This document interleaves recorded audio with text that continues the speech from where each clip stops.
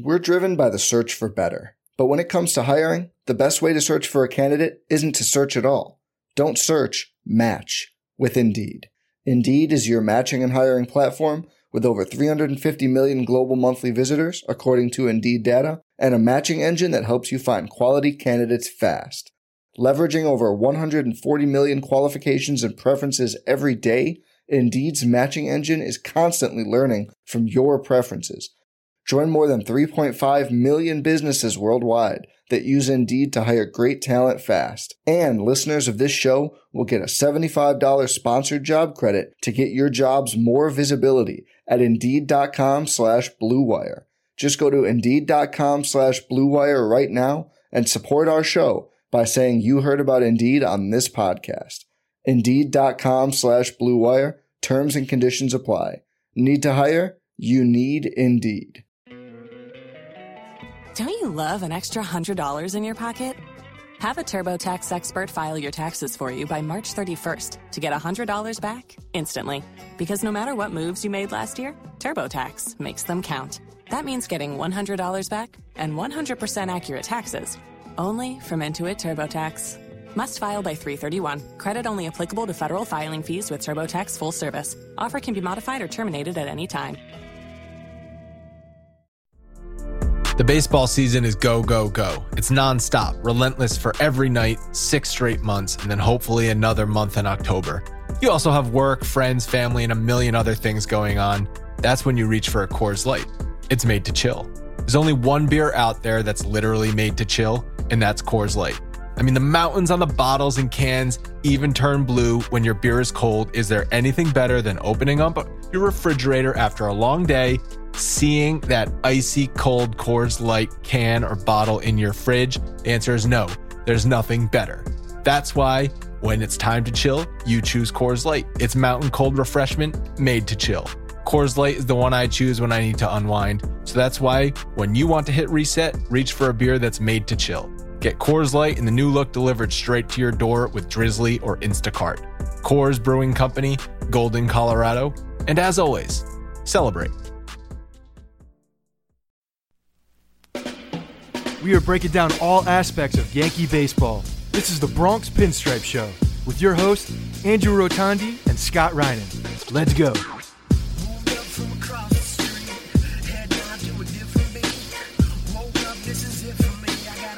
What's up, everybody? The Bronx Pinstripe Show. We are recording this on a Sunday morning, just after the trade deadline on Friday. Hope you caught our trade deadline episode. Scott, good morning. How you doing? Good morning. See the dedication we have to the Bronx Pinstripe Show and the Bronx Faithful? We are up at 7 o'clock in the morning recording this podcast so that we can go on through our day and do our things that we need to do. So 7 a.m., a little early for us. Our voices probably sound a little bit different. Yeah, I'm pounding the coffee. Sorry, Me too. Sorry for getting you up pretty early. This is my fault since I'm going to the beach today. I dragged Scott up at 7 a.m. to get this done. But yeah, hopefully we're not too groggy. And we get through this with some energy. Yeah, no doubt. I mean, I'm better at 7 in the morning than I am 11 at night, so I'd rather do this. Let's do it. So how's Mattingly doing? Mattingly's good, man. Mattingly is... So we're crate training her, and we have a pretty regimented schedule. The first week, we'll probably do it for about 2 weeks, where she's in the crate for portions of the day, so that we can kind of control that bladder and get her housebroken ASAP. So we don't have to deal with that, because that's probably the worst thing, is dealing with a dog who takes a dump or pisses in your house consistently, right? So you want to nip that one in the butt. So that's what we're doing. So she's good. You might hear her crying downstairs, because usually she's out and running around right now, but we'll have to get her on the podcast one time. Yeah, maybe later, maybe next season. That's what I was saying. I think when I showed the picture of our new mascot, I said she's in rigorous training right now, and she'll be ready for 2016 spring training. Well, I mean, if the Yankees go in a deep playoff run or even win the World Series, I think Mattingly's the reason why. I mean, it's got to be. It's possible, yeah. I mean, you never know. She's named after one of the all-time greats, so. It would be apropos. Let's do it. Interesting that you named Mattingly is a great name for a dog, but that Mattingly was sort of the right before the '90s dynasty. Probably a lot, and that makes me sad every time I think about it because there's not a guy who deserves to be on a good team more than Don Mattingly, because he was on such terrible teams. And that loss to Seattle in '95 was his last season, and the year that the strike happened was probably one of our best chances to go to the World Series. We had a great team that year. Yeah. Us and the Expos, I think, we're fighting for the best record, and that was Mattingly's year, man, to get to the playoffs, and potentially go deep. And then Seattle broke my heart. So yeah, it was when Tino came over too. In the beginning of that, I had mixed emotions just because I was such a big Don Mattingly fan, and then Tino was part of the reason he was not in the playoffs anymore. Tino got booed for the first half of '96. Oh yeah, because we had a huge rivalry with Seattle at that time. I mean, that was at the peak of it because of what they did to us in the playoffs. So that was that was very much open wounds at that point, especially with Mattingly, him replacing our captain at that point. I always wondered why Mattingly didn't want to come back for even like a part-time role, but I guess when you've been a star and a starter that long, and his back was so messed his back up. That was the biggest thing. Like, I don't even know if his back would be able to handle a part-time role. I feel like he's one of those guys that had to kind of get into the groove. He had to warm up for a long time and get into it. But his back is the reason he's not in the Hall of Fame. His back is the reason his career was cut short. His injuries definitely got the best of him, unfortunately. Yeah, I was just gonna say if he had another like 3 solid seasons, he's probably third, fourth ballot Hall of Famer. Yeah, he would definitely. I think he would be in the Hall of Fame for sure. I always say if he had 5 more years tacked on, then he would be in. Even just to show a little bit of longevity, Biggio style, just to show that I played for 5 more years. I think he would looked at differently. All right, so as I mentioned, we did a podcast on Friday right after the trade deadline, and I think we all thought maybe the Yankees were going to do a little bit more. Ackley was the one guy they picked up. After the dust has settled, you've had a couple days to think about it. Has your opinion changed at all on the trade deadline and what the Yankees did? Well, I didn't really have a burning desire to go out and get somebody, and you must go get somebody. I wasn't really on that boat. So I guess I'm okay with it, just because I think we do have some relief coming in the minor leagues, and obviously now with Severino coming up, he's kind of the de facto acquisition, right? So. And the other thing I mentioned in the other episode, if you didn't catch this one, like the Ackley acquisition is a little bit better in my opinion, just because I don't think he's coming over. Or now with the Garrett Jones being DFA'd, he's definitely not coming over only to be a second baseman, which doesn't really block the path of Refsnyder, who I think also will be an addition that can come up. Absolutely. And I think if you look at some of the things Cashman said on Friday night, where he said it's all hands on deck for a minor league system, I took that to mean basically he has more confidence in his minor league system, guys like Severino who are being called up and will start on Wednesday versus Boston. We'll get into that in a second. But he has more confidence in some of those guys than maybe going out and trading for a guy, trading some of that young talent for a lesser player on the market. Yeah, and the guys we were looking at were the Mike Leakes, the possibly like a Dan Hare and guys like that. And you're telling me that Severino can't come up showing what he's done, and you don't have confidence in him to produce similar to those guys, if not with way higher upside.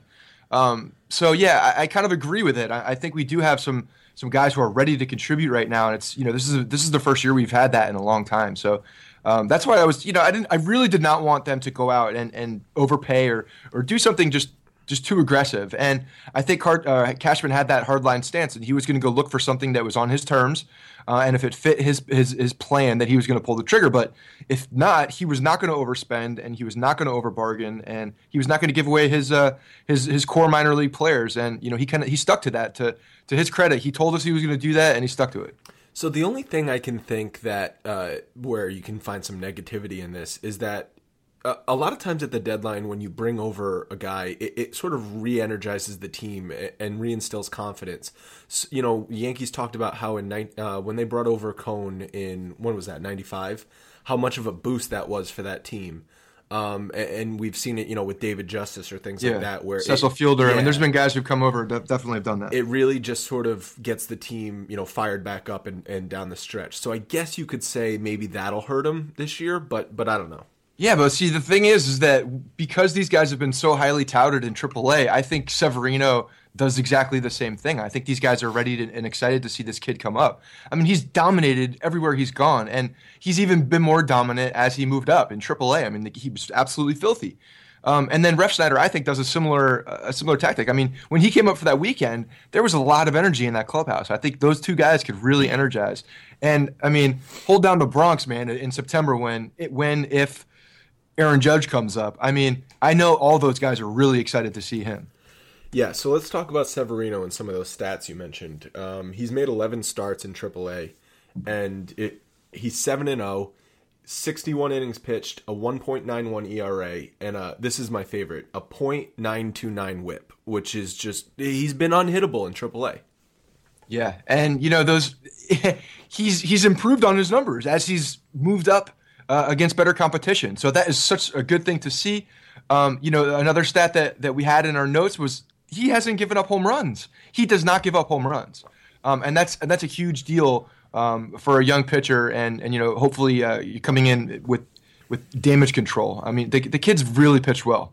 So Steven Jacobson put up a blog on Bronx Pinstripes, broke down all of the Severino stats. I definitely recommend going and read that. If you're a stat nerd like me, a baseball stat nerd, you'll love that.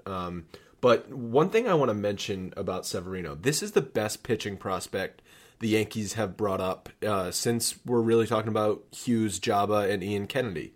Let's face it, in the last few years, the Yankees have not produced a lot of starting rotation talent out of their minor league system. So how much pressure do you think is on Severino and also on the organization for this guy to work out?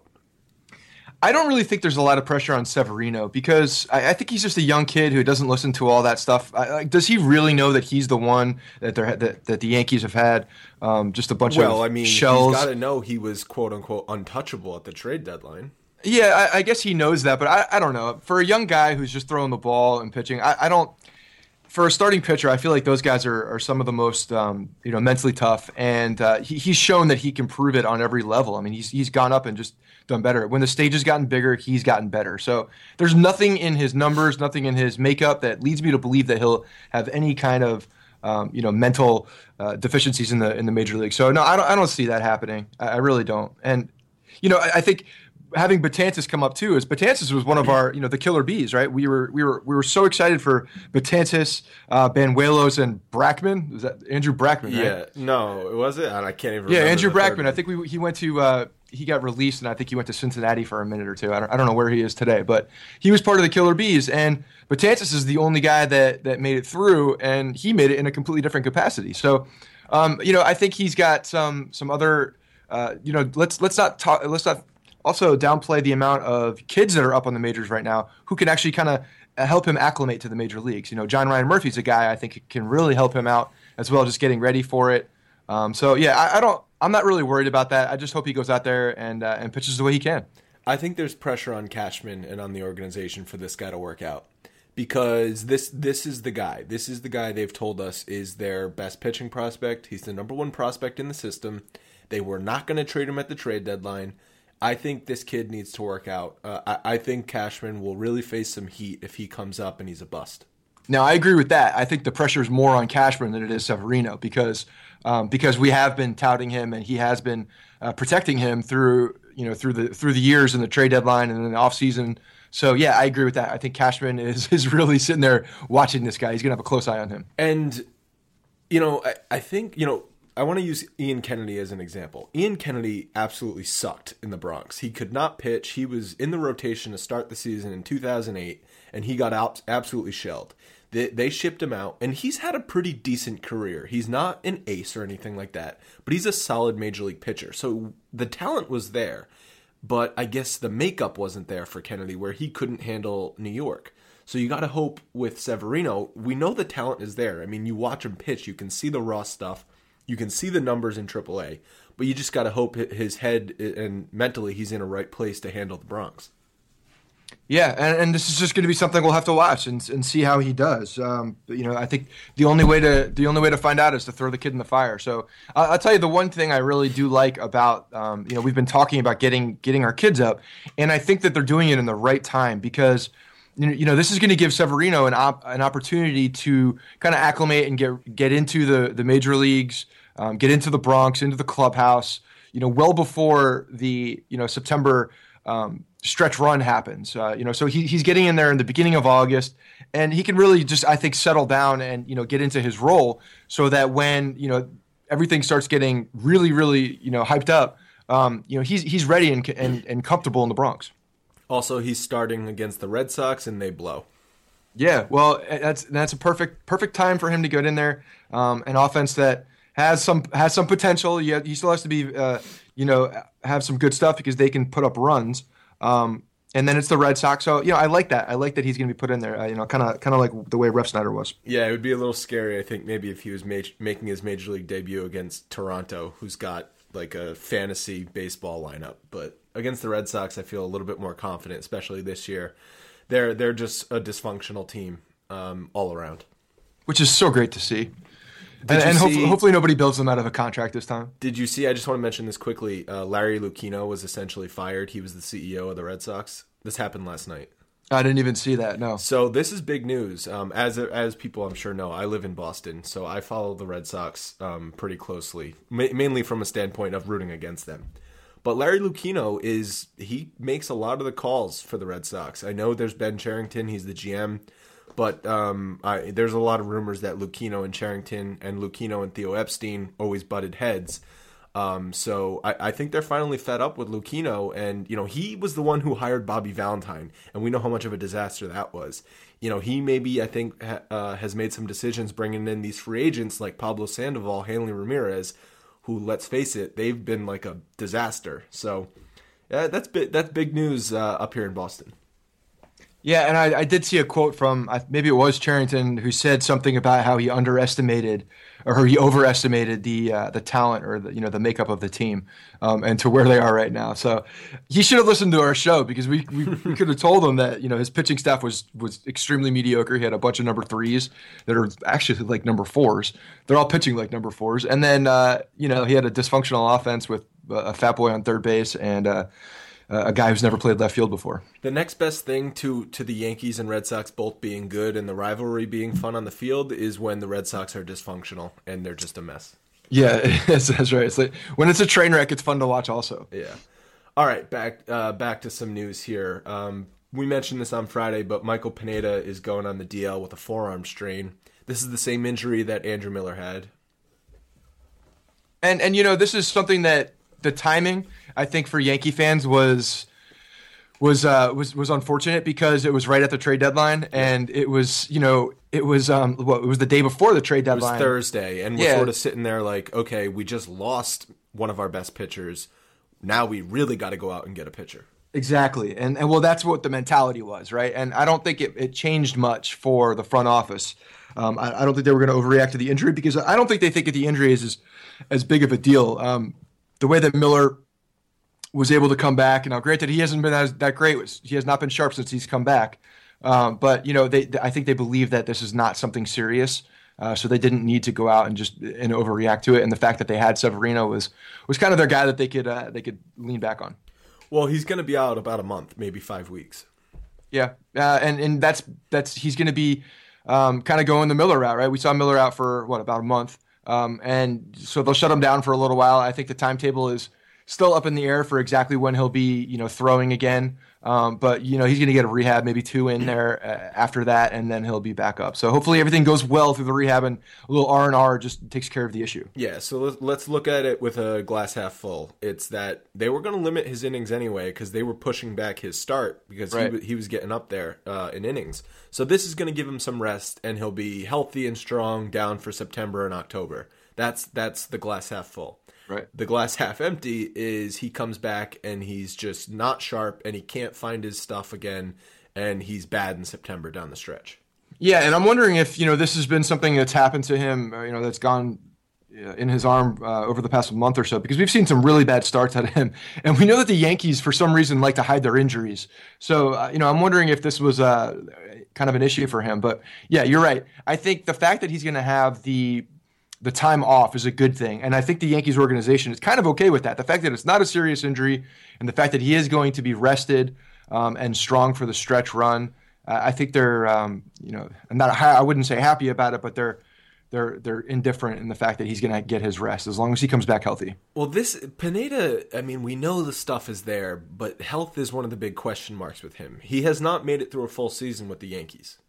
Right, but it's been shoulders. I mean, his shoulder was the issue before. We haven't really seen too much about his arm itself. But I tell you, your forearm and your elbow, if those are not feeling 100%, your breaking stuff is going to suffer, and that's when we see when he's not doing well, he's not sharp with his breaking balls. His slider's not on. When his slider's on, he's one of the best, most dominant guys in the league. But you're having arm issues like that. It's really hard to get that same rotation and the same, I think, downward motion on your ball. Well, he clearly was hurting last Friday in Minnesota because he sucked in that game. Yeah. So hopefully this can be just a nice little vacation for him to rest that arm, and hopefully that strain can just go away and he can come back sharp and make those be more consistent with his breaking stuff. It's never easy with these Yankees. It's like one step forward, one step back. We got Severino coming up, but Pineda's on the DL. It just can never be all good news. Yeah. Well, the reason he's coming up is because of Pineda too. Yeah, right? That's true. All right. So the Yankees' current record is 58-42. They just split a series in Texas, and we sit here Sunday morning, and they've split the first two in Chicago. They are 6 games up in the AL East over Baltimore. Baltimore actually just jumped over Toronto. 5 games up over Baltimore, 6 games up over Toronto. So the lead has shrunk slightly over the last week. Yeah, I think the Orioles are starting to play a little bit some better baseball, and that's the one team. Well, I guess the Toronto Blue Jays now too. I for some reason I just cannot take them seriously because of the Blue Jays. I don't know. I don't care who they have on their team, who's wearing the uniform. I have a hard time looking at the Blue Jays and being like, oh, they're gonna come back. The Blue Jays are gonna come back, and I don't know. It's just because I guess 22 years not being in the playoffs, you just haven't seen it. Yeah, I was 5 the last time they were in the playoffs. Yeah, so it's very hard to take them seriously, but you have to with the amount of talent they have on there. But the Orioles are a team that have the talent, and they have the experience late in the season. I mean, they got scorching hot at the end of last year, so they have the potential to do that. They didn't really add very much at the trade deadline. I think they needed some help in the starting pitching, the starting rotation, and they didn't really get it. I saw Bud Norris was released or DFA'd as well. He's a guy that they had a lot of high hopes for that just didn't pan out. So, I really question their pitching staff coming down the stretch that they can make a comeback. I do too, but I do think Showalter's a good manager. I think he's an annoying person, but he's a good manager. And I have more confidence that Showalter can get his team to the playoffs than John Gibbons, the manager of the Blue Jays, can get that all-star team to the playoffs. Yeah, I agree. And we've seen what happens. We've seen firsthand what happens when you assemble talent and then say, go win. Yeah, the Blue Jays tried to do it 2 years ago when they took all the Marlins guys, and it didn't work. That's right. I think this is a different caliber of guys that they got this year. They definitely got some higher echelon dudes coming over with Tulowitzki and Price. And not to mention some of that bullpen help with Lowe as well. I mean, he's been filthy this year. So, we'll see. I mean, Tulo has the ability to get injured tomorrow and be on the shelf for 2 months. I mean, he's that kind of guy who gets injured a lot. So, their whole world could come crashing down too with that. And then having I think personally, with the position that they're in, it was really, really dicey for those guys to go all in on this year when they're 6 games out. All or nothing. I mean, this is the season. If they don't make the playoffs this season, I mean, they're gutted. They're gutted. Absolutely. Yeah, so it's going to hurt when they don't make the playoffs because I don't think they're going to make the playoffs. All right, so what would you rather have happen? They miss the playoffs entirely, or they get to that 1-game playoff, Price is the one on the mound, and it just comes crashing and burning? I think that would be good drama. Let's go with option. Let's go with curtain number 2, Andrew. I think that would be more fun to watch because I like to see when our rivals crash and burn. It's just fun for me. I don't know. Maybe I got a little sickness in my head, but I like seeing the fact that these guys go all in and they think they're going to actually make the run, and then it doesn't work out, and then they have to pay for it. Whoa. And they're playing with fire. I think you mentioned about the GM. He's in a year where this is a make or break year for him, right? Alex Anthopoulos, yeah. And And it's crazy how he could just like completely gut the minor leagues, knowing that this is his last year. Exactly. That's the thing. It's like he's pushing all his chips into the table, but it's not his money. That's what I'm saying. He doesn't have to live with the consequences. Exactly. That's why I'm very surprised that GMs are allowed to do that when they're kind of on the cusp like this. I'm surprised ownership allows them to make such drastic moves. So we'll see what happens. But I don't think it's going to work. Well, they're essentially going for the 1-game road playoff game because Houston or the Angels have that home wild card game locked up. I mean, they're way ahead.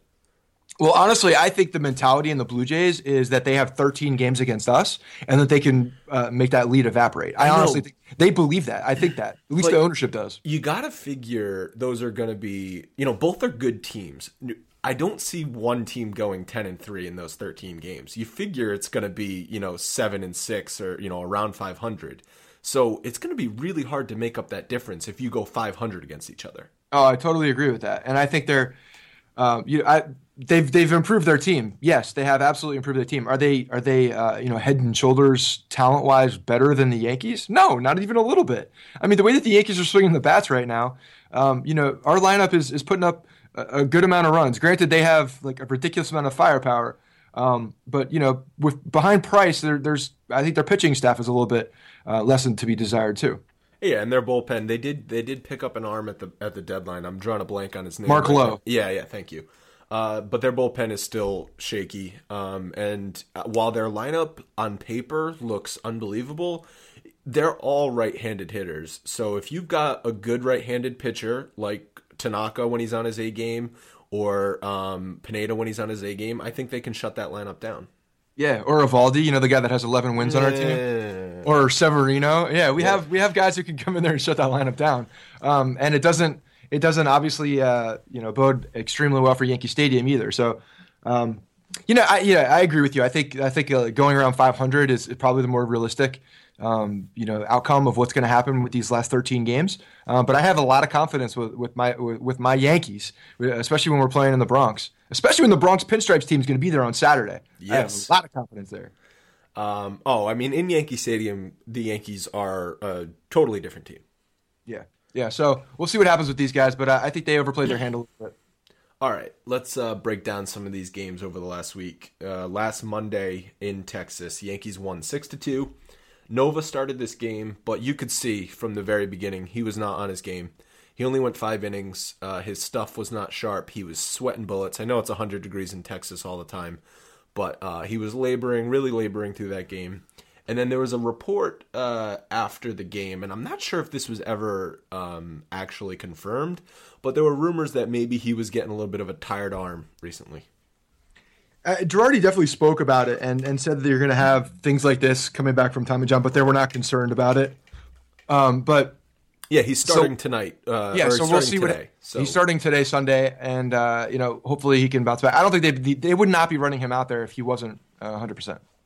Totally agree. With the precautions that Yankees have on their pitching staff, I mean, he's a young guy on our staff that we project to be on the team for a long time. They're not going to mess around with him. Yeah, you got to remember he's coming back from Tommy John. Look at Matt Harvey. He has not been sharp all year. He's faced some tired arm. It's just going to happen when you're coming back from that surgery. Yeah, absolutely. So, hopefully he can bounce back today, and Girardi can do what he said. He's going to get these guys a little bit more rest. And that day was also Alex Rodriguez's birthday, and he had a happy birthday home run. How about that? Good for Alex. Good for Alex Rodriguez, formerly known as A-Rod. Right.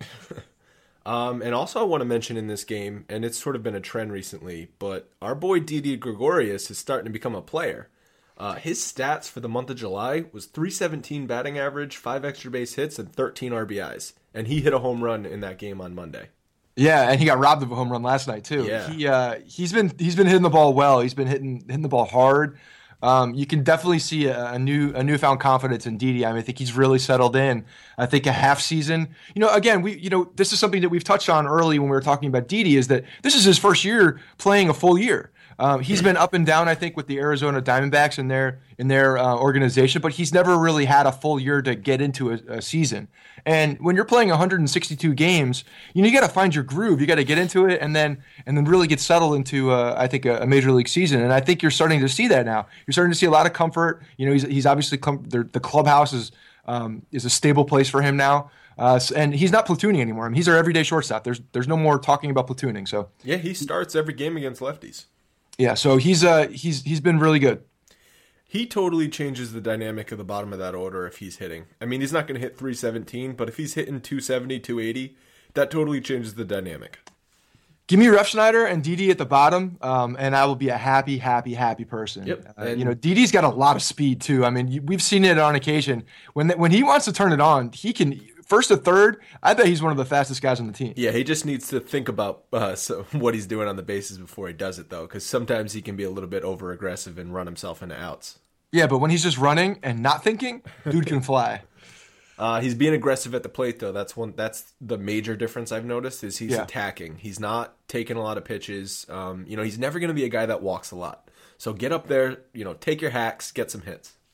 Yeah, and I think a lot of the veterans are working with him. We've seen reports of A-Rod working with a lot of these guys and helping their mechanics and just working with them mentally, I think, and the dual-headed hitting coach. So now we have a triple-headed monster with A-Rod as like a player coach. But yeah, he's been aggressive, and I think he's kind of found his stroke.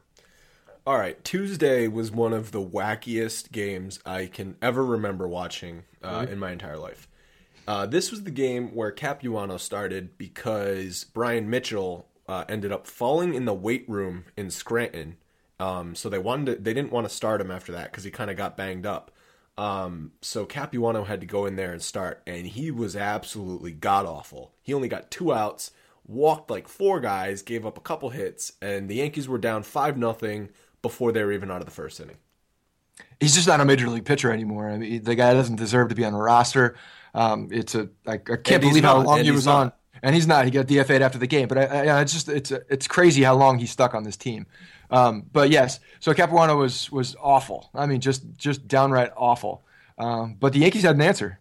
Yeah, it's one of those. I don't know why I got a weird feeling. I'm sitting there and the Yankees got out of a bases loaded jam. Moreno came in and he was unreal. He pitched really well. Yeah, he gave up no hits over 6 innings.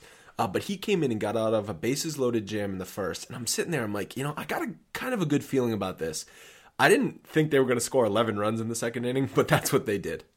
Yeah, they just came in, and there were 0 home runs hit in that second inning, which is something to talk about because early in the season, the Yankees were living and dying by the long ball. And, we've seen now, we talked about this, I think, on the trade deadline episode, but we're starting to see a lot of those averages climb up, and we're seeing more base hits, and we're seeing these guys go a little bit more station to station, which is a very good thing and a streak killer, right? If we're having a losing streak and you can get on base more often, usually they don't last too long. So it's good to see them do that. Yeah, Didi, Brendan Ryan, Chris Young, and a bunch of other guys all had big hits. The Yankees put up 3 unanswered touchdowns and won 21-5. Just unreal. Yeah, I think it's more points than the Jets are going to score in the first half of the season. So now you're coming around. I'm just realistic. I know what's going to happen. But after this game, you're sitting there and you're like, the Yankees are never going to lose again. That's the feeling I got. Yeah, I don't know if I got that feeling, but I was pumped up for that game. I think, when you score that many runs and you see just how much of an onslaught you can put on a team, it's fun to watch. Well, and then the next night they go out and they only put up 2 runs. And I think the great John Sterling would say, well, you can't predict baseball, Susan. Yeah, but you expect that, right? That always happens. They blew they got rid of everything. They unloaded the artillery in one game, and then you expect for a dud the next game. I feel like that happens way more often than not. Yeah, so the offense spotted Tanaka 2 runs early in that game, and he immediately gave it back. He gave up 3 runs in the bottom half of the inning, which is really demoralizing, and he didn't look good at all. 6 innings, he gave up 9 hits, 4 earned runs, and he walked 3 guys. This is one of those games that out of Tanaka where we've seen it a few times this year where he just looks like a very average pitcher. Yeah, and when he's not getting that splitter down and it's not sharp, he's not as effective. And Girardi talked about this after one of his last struggles. And we're just seeing it way more often than we saw it before. And 3 walks, I think, is concerning because that means he's not locating. And that's one of his strong suits is he can locate. He can put it on a dime, and he's not doing that.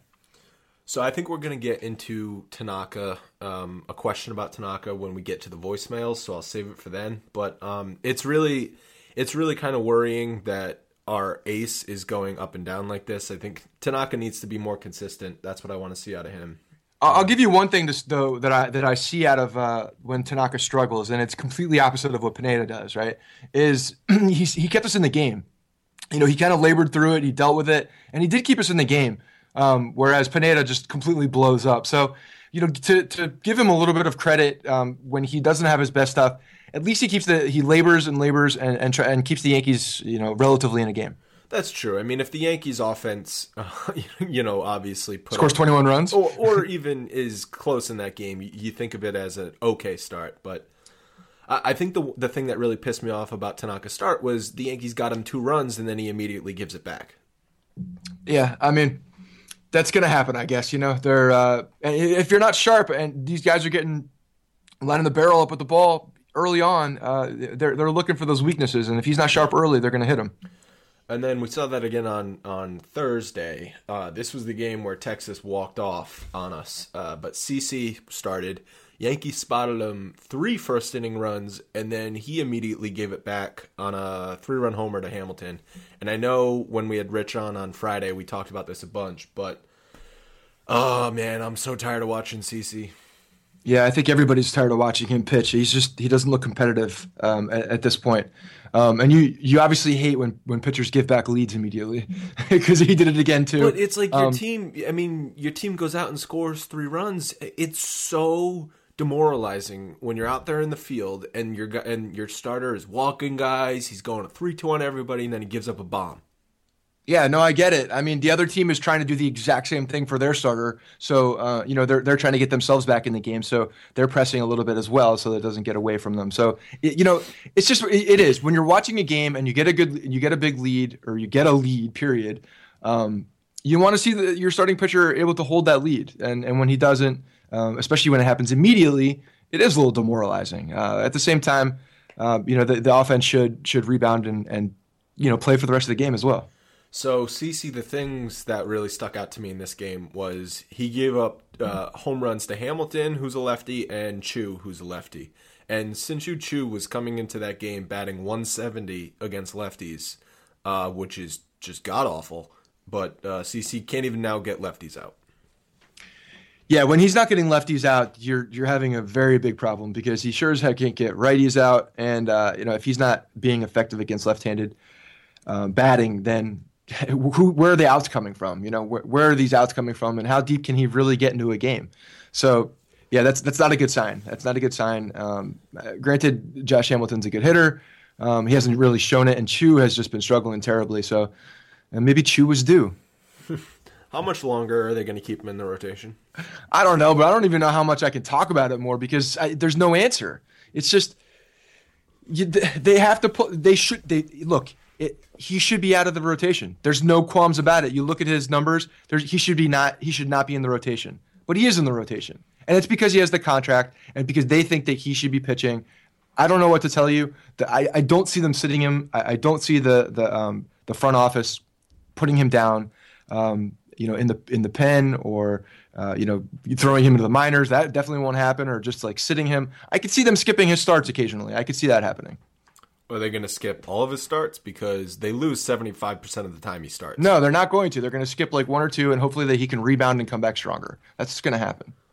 This game was annoying for a couple of reasons. Obviously, CC, and we just talked about that. But we get to the 9th inning. It's tied 6-6. And Girardi starts Nick Goody in that inning. Because the whole thing of you don't start your closer in a tie game on the road. Which, fine. I get that. That's my mentality. Girardi has done it in the past where he has brought in Miller. But he brings in Goody to start the 9th. He gives up a walk. And then he brings in Miller. If you're going to bring in Miller anyway, why don't you just start him with a clean inning? I don't get it. I totally agree. There's no reason. If you have even in the back of your mind that if Goody's going to struggle, that Miller's going to come in. Why not just bring Miller in? I think Girardi does those moves too much, and he's kind of playing with house money. He thinks that maybe he can roll the dice and get Goody for an inning and save Miller. I think that's his mentality. But if anything happens, Miller's coming in. But I agree. I mean, give him the inning. If he's going to come in, give him the inning. Yeah, once Miller is warmed up, I mean, you're going to sit him down again and then get him up later in the game. Just bring him in. We're in agreement on this. It's one of those moves where Girardi makes it and you just scratch your head and you're like, Girardi's sort of stuck in the middle there. You got to go one or two ways on this. You can't be in the middle. And it ended up coming and biting us in the ass because Miller, let's not just say this is all Girardi and Nick Goody's fault. Miller came in and was not good. He gave up a couple hits and he ended up letting that runner score. So Miller wasn't good and they lost the game. But I think you got to put Miller in a situation where he's at his best to succeed, and that's with a clean inning. Well, and what's your thoughts on Andrew Miller? Because since he's come back from that injury, he has not looked great. He's been giving up a lot more hits. He hasn't looked as dominant. I think his stuff hasn't been as sharp. Do you see concern based on this injury that it's not over and he's still got some lingering effects? No, I don't. Yeah, you're right. He has not been as sharp as he was maybe in April and May, but he's still pretty good. He's still perfect in save opportunities. I think this is just another bad game. We saw it with that tie game in Washington when he gave up that home run to Zimmerman. For whatever reason, closers sometimes cannot pitch in tie games. It's so freaking weird. But we saw that with Soriano so much. Soriano, when he would come in at the end of a game in a closed situation, he was filthy. But if it was a non-closed situation, he was hittable every single time. It's one of those weird mental things. Maybe it's because some closers feel like, okay, I got to pitch maybe 2 innings to give my chance a team to win, so they're not going out there and giving it their A game for that 1 inning. I don't know. I'm just spitballing. I'm trying to figure out why. Yeah, I think there's a completely different mentality. I mean, you're just getting 3 outs to keep your team in a game rather than to win the game. Like, this is it. And maybe they don't get as hyped up. Maybe they need that a little extra adrenaline and hype to do what they do, and that's what they're used to. So if they don't feel that as much, I don't know. I'm spitballing too. I've never closed a game in Major League. So Mariano also was not as good in these situations, and he was the best of all time. It's across the board, and he was an 8th inning guy before he was a closer. So he's been in those situations before. I just think these guys get in such over a 162 game season. These guys get into their motions, and they get into They do the same thing every single time when they're coming in for a close. And when they're put into a situation that's not the same, it kind of throws them off a little bit. All right. Then the Yankees went to Chicago White Sox, and they won 13-6 on Friday. And Teixeira hit 2 more home runs, a grand slam in this game. He had 2 home runs on Thursday in Texas as well. Absolutely on fire, just carrying the middle of that lineup right now. You cannot say enough about this man. He has been unbelievable this season. I mean, gluten-free for everybody. I swear to God, changed his life. He has been dominant. And, the way that he just came in on Thursday and Friday, you could just see the look on his face. I'm like, this guy's going to hit a home run. It's home run or a double. He's going to hit the ball hard. You can just see he's locked in. You can see it in his eyes. So it's awesome to see that, and it's really good to see a guy playing this well. You know what was not awesome to see? I know what you're going to say. I mean, you're talking about our 11-win pitcher, our stud. Yeah, our 11-win pitcher who took 117 pitches to get through 5 2/3 innings. Yes. Okay. Let's harp on the fact that he threw 117 through 5 2/3. But we could also talk about that he's kept us in almost every single game. I saw a tweet out there. I think it was the guy's a scout on the Pacific Rim, I think at Yankee Source, talking about how of all he's had, I think 3 bad starts. The rest of them have been, he's been probably our most consistent starter. Whether it's getting into the 5th and 6th inning, he's probably been our most consistent starter. If the Yankees didn't score 8 runs a game for him, which is actually what they're scoring for him, then I think he would not be our 11-win pitcher. He'd be our 4-win pitcher. But you're also seeing consistently that he's keeping us in games, and that he's through into the 6th inning. The Yankees are in practically every single game that Eovaldi starts. Every single one. It's just I'm pulling my hair out every time I watch him pitch. It's just I'm pulling my hair out every time I watch him pitch. Every single game that Eovaldi starts. Every single one. It's just I'm pulling my hair out every time I watch him pitch. Every single one. It's just I'm pulling my hair out every time I watch him pitch. your expectations are too high, I think, right now. Because I'm seeing him throw 98 miles an hour, and he's got one time he'll throw a split where it just drops out of the zone, unbelievable, and then the next pitch he'll throw and it's hanger in the middle of the plate. Well, that's the thing. He doesn't control his breaking stuff as well. I mean, he's still a work in progress. He's a young guy who throws hard. I mean, everybody in this league throws hard. It seems like every team has 5 or 6 guys that could throw in the high 90s today. So while that's awesome to see out of a starting pitcher, it's not something that automatically says, hey, this 98 fastball is going to get a guy out, because the major leaguers can hit a 98 mile an hour fastball. If you don't have the breaking stuff and locate that breaking stuff, you're going to throw a lot of pitches, and that's what you see from him. He gets hit.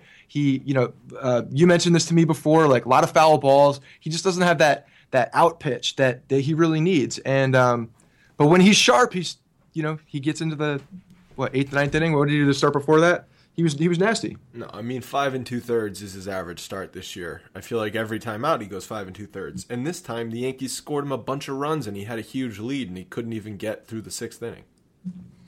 Well, that's because he threw a bunch of pitches, but he's still giving the Yankees an opportunity to win. And I'd rather him go 5 innings, give up 3 runs, than Pineda going in for 2 innings and giving up 8 runs every other start. Obviously. Well, I mean, let's stick to that. Let's talk about how consistent he's been. Whether it's been going 5 or 6 innings, he's been a consistent 5 or 6 inning guy. He's consistently kept mediocre. Us in the game. But that's why we have such a deep bullpen, and our bullpen is something that we can rely on. That is part of the team as well. I'm not looking for Evaldi to go out there and pitch 8 innings every time, but just get me through the 6th inning. That's all I'm asking for. Well, I think he should be happy with what he's gotten. Look at we gave up Prado for this, or not? We didn't give up Prado. We gave up Phelps for this kid, and has he been a good deal from? I think he has been. I think he's actually met expectations coming over his first season. Do I think he has room for improvement? Absolutely. But has he met expectations as our 3rd, 4th starter? Hell yeah. Speaking of room for improvement, Brian Mitchell started Saturday night. And he, to me, was average because his stuff was there. His fastball looked good, and his breaking stuff at times looked good. But then he also left a lot of pitches up in the zone, and he gave up a bunch of hits, a home run. And he only went 4+ innings and gave up 4 runs. But to me, I think it was his first start of the season. It's something to build on for next time, because I think he's going to remain in the rotation, or at least he's going to remain on the roster, at least while Pineda's out. He'll remain on the roster, or he'll be one of those guys that calls up. It seems like the Yankees are calling up and sending someone down every day. So they just keep bringing up fresh arms. But I think Brian Mitchell will be that spot starter guy. So yeah, hopefully he stretched out and he can build on that, because his stuff is really good. And I agree with you. I think he got off to a rocky start, but they kind of settled in for a little bit. And then, like you said, I think his stuff is good. He needs to sharpen it up a little bit. Are you a little surprised that his name was never floated around at the trade deadline? I guess so, but for the guys that we were going after, I don't know if he was this is one of the things that we talked about. I think Rich was talking about it and mentioned it in our trade deadline episode, right? Is that we have the top tier of minor leaguers, but when you start getting into the 2nd and 3rd levels of these guys, we are not as strong as a lot of other teams. So I think a lot of these teams were getting better deals from other guys. Yeah, that's probably true. Yeah, Mitchell would be like a tack-on prospect. Yeah. In a deal, but I was just a little surprised. No mention of him at all. Well, right, no mention that we heard of, because he's not a juicy name to throw around either. So I don't think many people cared about him as much. So he very well could have been in a package or two. We just didn't hear about it. It's just when we saw this, and we talked about this, but you're giving up number 1 prospects for a guy like Mike Leake. Then a Brian Mitchell is not going to do the trick when other teams are giving up their number 1. I think 1 and 4 prospects, actually. I think the Giants gave up for him. So, people were really overspending or spending some high prospects on the trade deadline. All right, today, Sunday, it's going to be Nova versus Samardzija to finish up this game. Hopefully they can get out of Chicago with a series win. And all in all, it wouldn't be a bad road trip if they win today. No, it would be good. I think a split in Texas is Granted, we wanted to give them a sweep back because they got us, but I think a split in a 4-game is something you can walk away with, and feel okay about that, especially on the road. And then Chicago, yeah, if we can get a series win here, that'd be big going into the Red Sox in Toronto. Yep, so they have an off day on Monday, and then 3 at home versus the Red Sox, and then 3 big ones against Toronto. We'll be at the stadium on Saturday. We know we've talked about Toronto a bunch of times, but I think this series is gonna have some fire to it. I agree. I think them and the Orioles are going to be the 2 biggest teams to watch down the stretch when we're talking about the Yankees. And the Yankees could send a real big message if they take care of them in the series. So I'm glad that the first time we're seeing them after the deadline is at home. Totally agree. And you just got to win. You got to win series, and you send a message that way. You just keep burying them a little bit at a time, and that's how they'll coast to the playoffs. All right, I think we have a voicemail, right? So why don't we get into that? If we got to the World Series, I don't think that we can win it simply because of our starting rotation. It's so bad. There's nobody, I don't know if it was you guys that mentioned it last week, but you got to have that guy that you can count on to win games 1 and 5, 1 and 6, or whatever. I mean, you got to have that guy that you can count on to win a game when you need him to win a game. It was Bumgarner and James Shields last year. You got to have that ace. We don't have an ace with Tanaka's inconsistencies, Pineda's inconsistencies. Now he's on the DL. CeCe's 9. I can't believe that if we go to the World Series, I can't believe they're going to put CeCe on the mound and trust that he's going to win a game. It blows me away. They might have some up their sleeve, but I'm with you guys. I'm not willing to trade prospects for an ace. So kind of between a rock and a hard place. Anyway, sorry for the rant. Thanks, guys. Bye. All right, awesome. Thanks, Alex. That was Alex in California, talking about our starting rotation pretty much for the playoffs. I'm definitely worried about it. I don't know about you. Yeah, and Alex, I cut that up a little bit. Alex has a lot more concern than that little soundbite that I played. That was a 3-minute comment that he had left talking to us. So Alex, thanks for calling in. But the overlying theme of his call and his frustration is these short series. I think seeing that the Yankees have so much potential to get to the playoffs and potentially the World Series, but where's the confidence in the starters? In a short series like that, who's going to be the guy that we can really rely on? And while I have some worry, yes, but I think it's too early for me to be worried about this because we've seen so many times in Major League Baseball.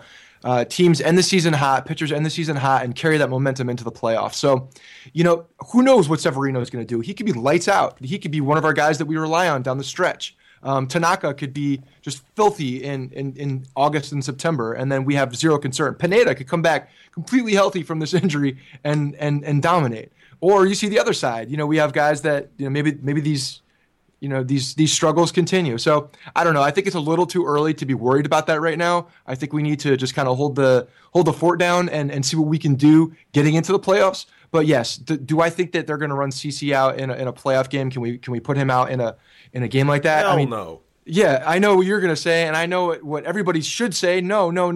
While it wouldn't surprise me that Joe Girardi would put him into a game for a couple innings to see what they could get out of him. There will be riots in the streets of the Bronx if that happens. Yeah, it's such a Girardi move. I could totally see him doing it, though. But yeah, to me, it's too early to start worrying about any of that stuff. I mean, we have a 5-game lead right now.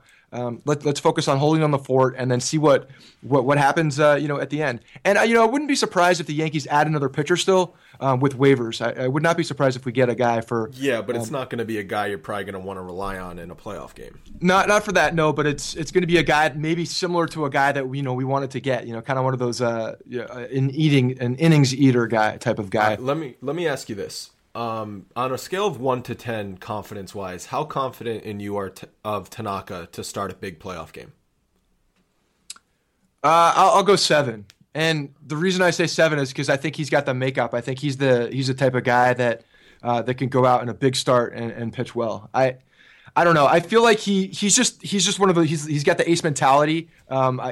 I think when the chips are on the line, I think he'll get his best, and I think when he's at his best, he's one of the best starters in the league. So I still have confidence in him. What about Pineda? 6, 5, 6, teetering on a 5. only because we've seen Pineda be, Mr. Dr. Jekyll and Mr. Hyde. When he's on, he's filthy. When he's not on, he gets crushed.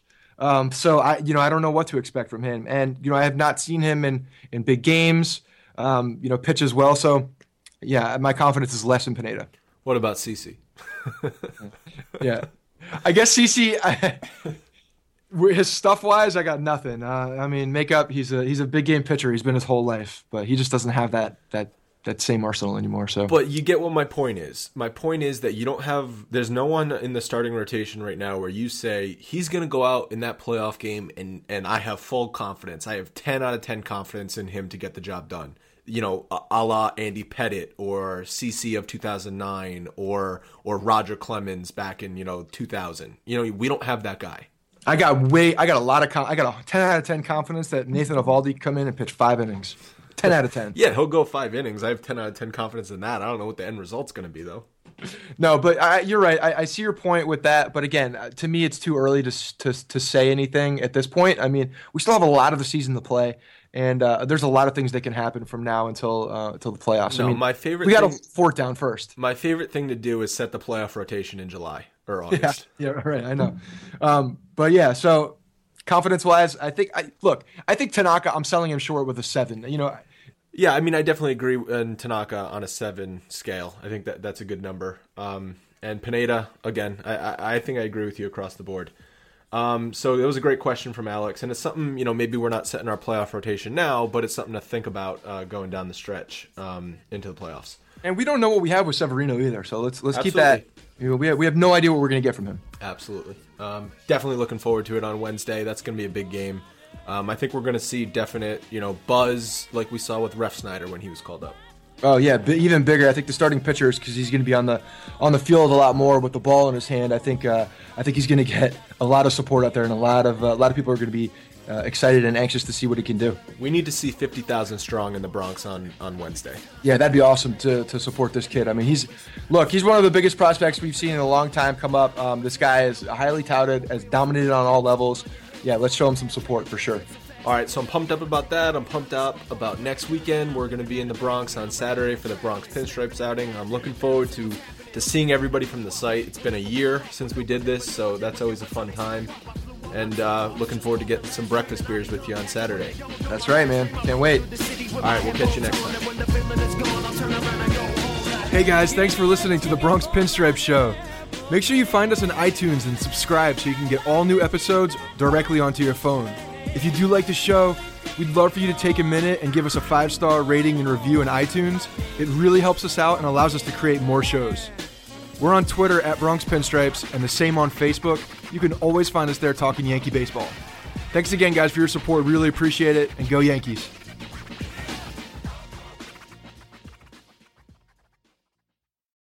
Without the ones like you, who work tirelessly to keep things running, everything would suddenly stop. Hospitals, factories, schools, and power plants, they all depend on you. No matter the weather, emergency, or time of day, you're the ones who get it done. At Grainger, we're here for you with professional-grade industrial supplies. Count on real-time product availability and fast delivery. Call, click Grainger.com, or just stop by. Grainger, for the ones who get it done.